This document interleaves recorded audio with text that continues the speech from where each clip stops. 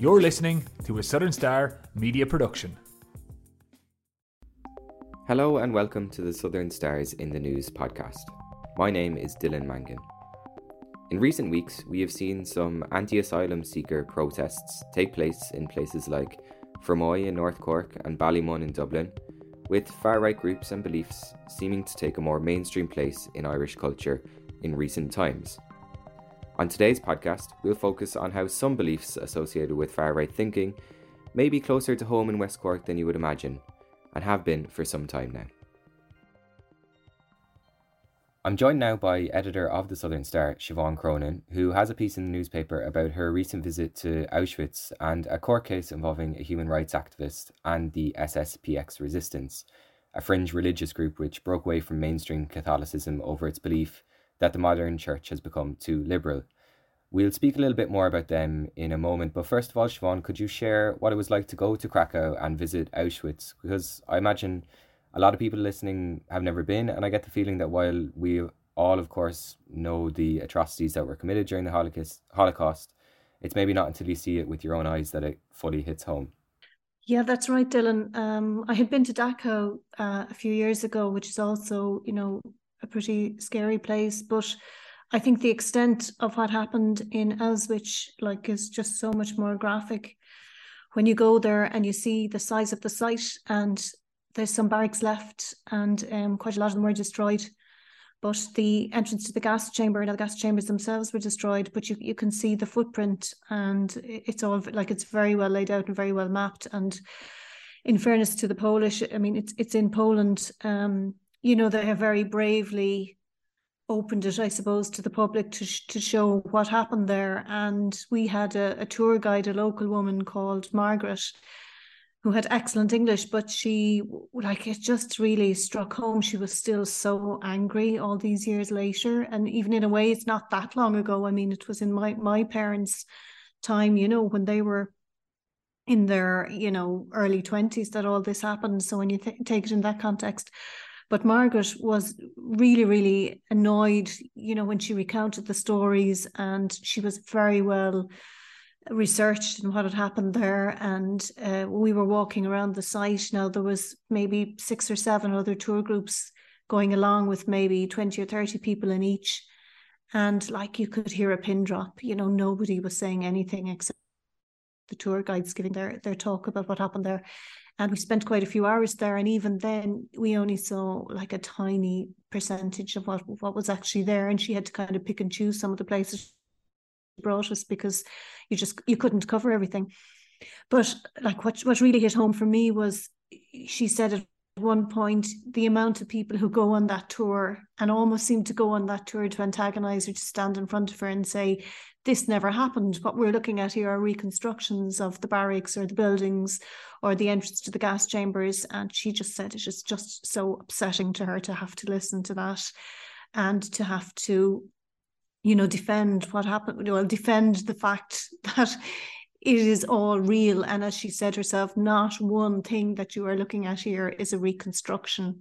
She said some of the buildings have been just basically, I suppose, cleaned up a little bit, and they were in danger of maybe collapsing. So they've done a small bit of work on them. But she said each barrack costs something like 1.2 million to even do that protection work on. And she was just so devastated, I think, about the fact that, that these Holocaust deniers are just gaining quite a lot of ground, really, and would have the cheek to actually go to Auschwitz, and make those comments to her face. So she took me by the arm afterwards, because I just said to her, gosh, it was a fantastic tour, and you're doing such a great job here of telling the story of what happened. And she took me by the arm and she brought me into the shop, and she said, don't read stupid books like The Boy in the Striped Pajamas and that stupid film. She said, read the stories of the people who were here. She said, nobody else should be making money out of this except the people who were here themselves. And she gave me about 10 books, but I took away 4. And as I say in the piece, I just devoured them on the flight back to Shannon, just reading about, there were 2 children's stories, or people who had been children there and who remembered exactly what happened, and the cattle trucks going there. And they all thought they were going to resettlement homes, is what they were told. The vast majority of them were Jewish And they got on the trains thinking that they were going to arrive in a village somewhere, and they'd all have homes. And what they were arriving into was Birkenau at the end of the train track. They were told, walk down there and you'll be showered, take your clothes off, take your shoes off, and you'll be showered. And of course, when they went in, sadistically, the SS had fake showers in there, and then they closed the doors and gassed them. So just to be standing there and seeing that, it really, that'll never leave me. And I think it's only one plane journey from Shannon or Dublin, and everybody at some stage in their life should really go there to remind them what happened, not that long ago. Yeah, and you mentioned there are people going on the tour, standing in front of Margaret, calling the whole thing a hoax, or questioning the legitimacy of it, which brings us on to Richard Williamson, who founded the SSPX resistance. Just very briefly, a little bit of background on him. I guess he was excommunicated from the Catholic Church in the 80s, later readmitted to the church before being excommunicated again in 2009 after he was convicted in a German court of Holocaust denial. And he founded SSPX resistance as an offshoot of the Society of St. Pius X, which itself once broke away from mainstream Catholicism over its belief that the modern church was becoming too liberal. So his group again is more conservative again, and we have a couple of clips that we can play just of things that he said in speeches in the past. So we can play a few of them now. A woman won't mature without a husband. The sleeping princess is awoken by the kiss of a man. That's what wakes her up to what her function will be, to marry and have children and to populate heaven. That's her function. That's what God designed her for. To have children. Boys need their little backsides to be warmed whenever they do something wrong. They need to be spanked. I believe that the historical evidence is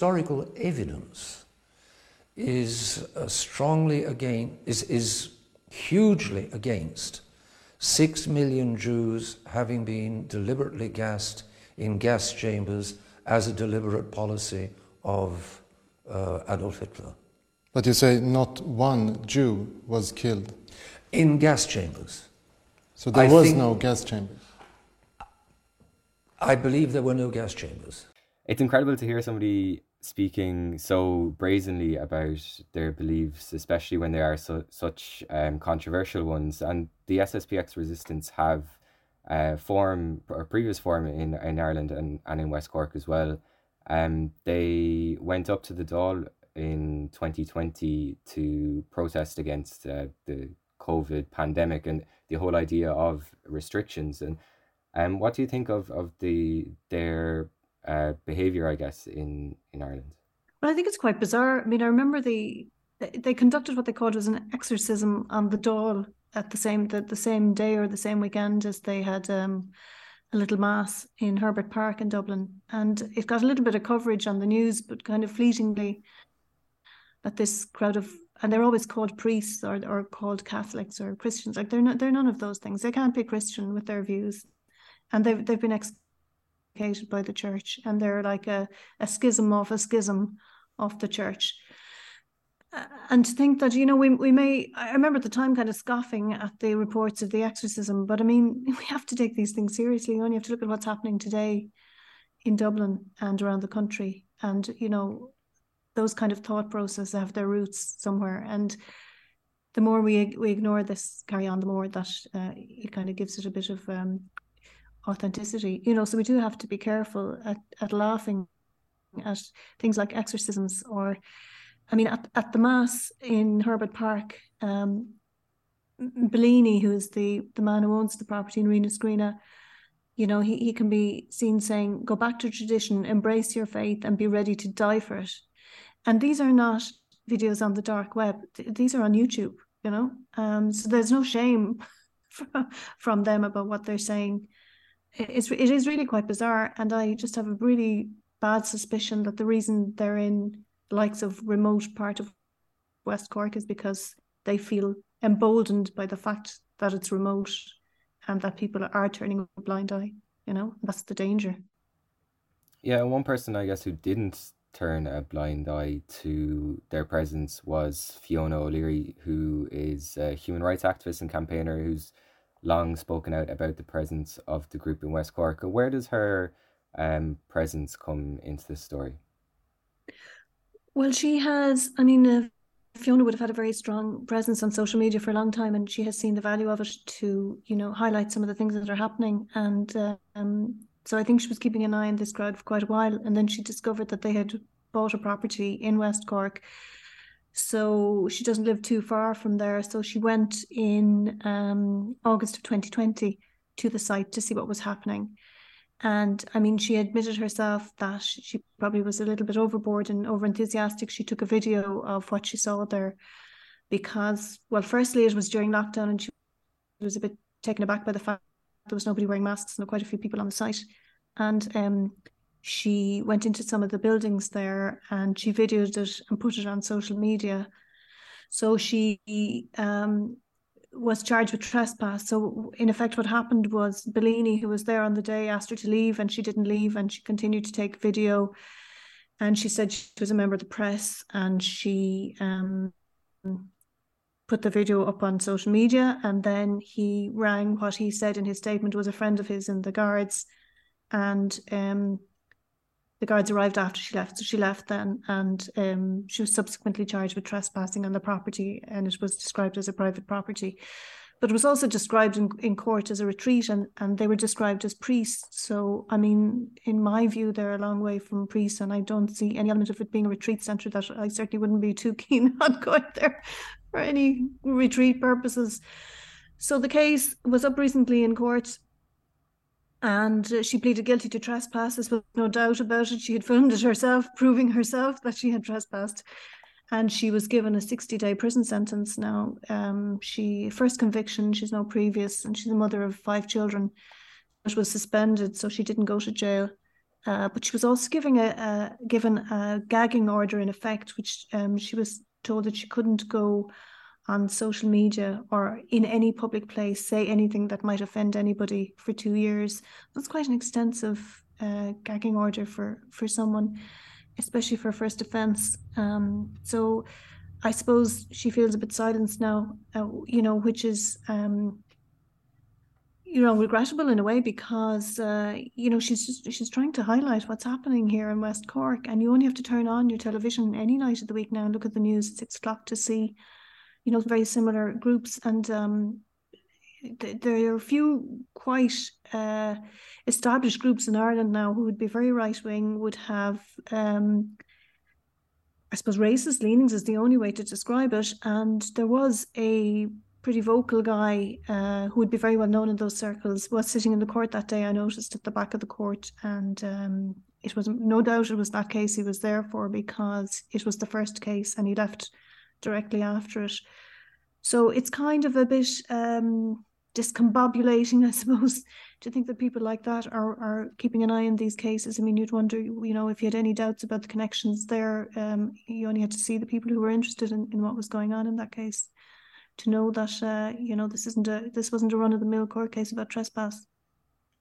And do you think it's maybe part of a wider trend we're seeing in Ireland at the moment? I know you mentioned there kind of you'd only have to turn on your TV at the moment to see protests in Fermoy and in Ballymun, and we've seen in both the UK and in America and certain parts of Europe as well, kind of more mainstream right-wing groups come into power.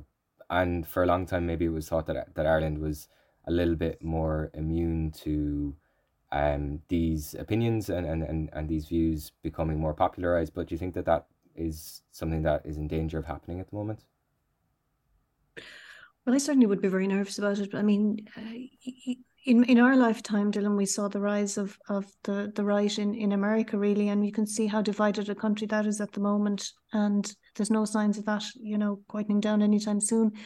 But you only have to look then across Europe, and in the last, I suppose, 2 decades, there has been real growth in the far right, and 5 countries in particular, I think, are a great example of what's happening there. Hungary, Poland, Italy, Sweden, and France all have very strong representation from the far right to a greater or lesser degree. I mean, Hungary, they're in power there, they're in power in Poland, Italy, and then Sweden and France are coming along, nicely behind with quite a substantial representation of far right groups in those countries.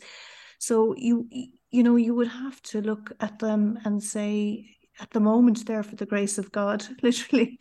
And I think Ireland, far right representation is about 1% at the moment in Ireland, but it only takes, a decade or two for that to have a substantial growth. And when you do turn on your television now and see the likes of Ballymun or Dundalk, or various other places around the country where, quite sinister elements are involved in these protests. Now, obviously, there are some legitimate people there as well, but there's no doubt they've been infiltrated. And that is the rise of the far right in this country. And do we really want to be where Hungary is now in 10 or 15 years' time? It's all within our own gift at the moment to put a stop to this. And I think what happened in America was that for a long time, that element was seen almost as a kind of a cartoonish element of politics when you think of Trump initially. And those people then became disenfranchised. And as a result of that, they garnered, they got together in misery loves misery. And now we're seeing them making up a substantial element of American politics. And you only have to see the election of Kevin McCarthy, who has very sinister views. There recently a speaker. So I suppose it's in our gift to decide what way Irish politics goes, and it's not just Dublin; it's in our own backyard here in West Cork. We have to stand up and speak up for what we think is right. That's as good a place as any to leave it, I think. Thank you for joining me today, Siobhan. You're welcome, Dylan. So, that is the latest on the SSPX resistance in West Cork. For stories like this and more, be sure to pick up a copy of The Southern Star, which is in shops every Thursday and online via our e-paper. Just head to subscribe.southernstar.ie to sign up for our digital edition, which is an exact replica of the paper. So that's subscribe.southernstar.ie, where you can get The Southern Star on your laptop, tablet or phone for less than €2 per week. Our popular Get Active supplement is free with this week's Southern Star.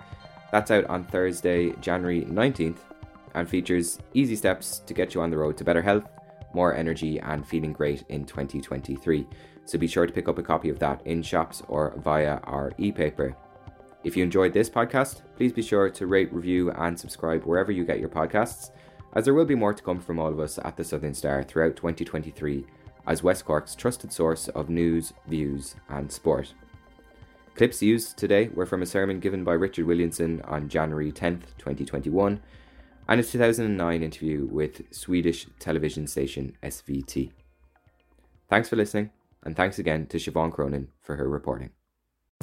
Thanks for listening to another Southern Star Media podcast production. Stay connected to West Cork by subscribing to our e-paper and support local, quality and trusted journalism. Visit www.subscribe.southernstar.ie.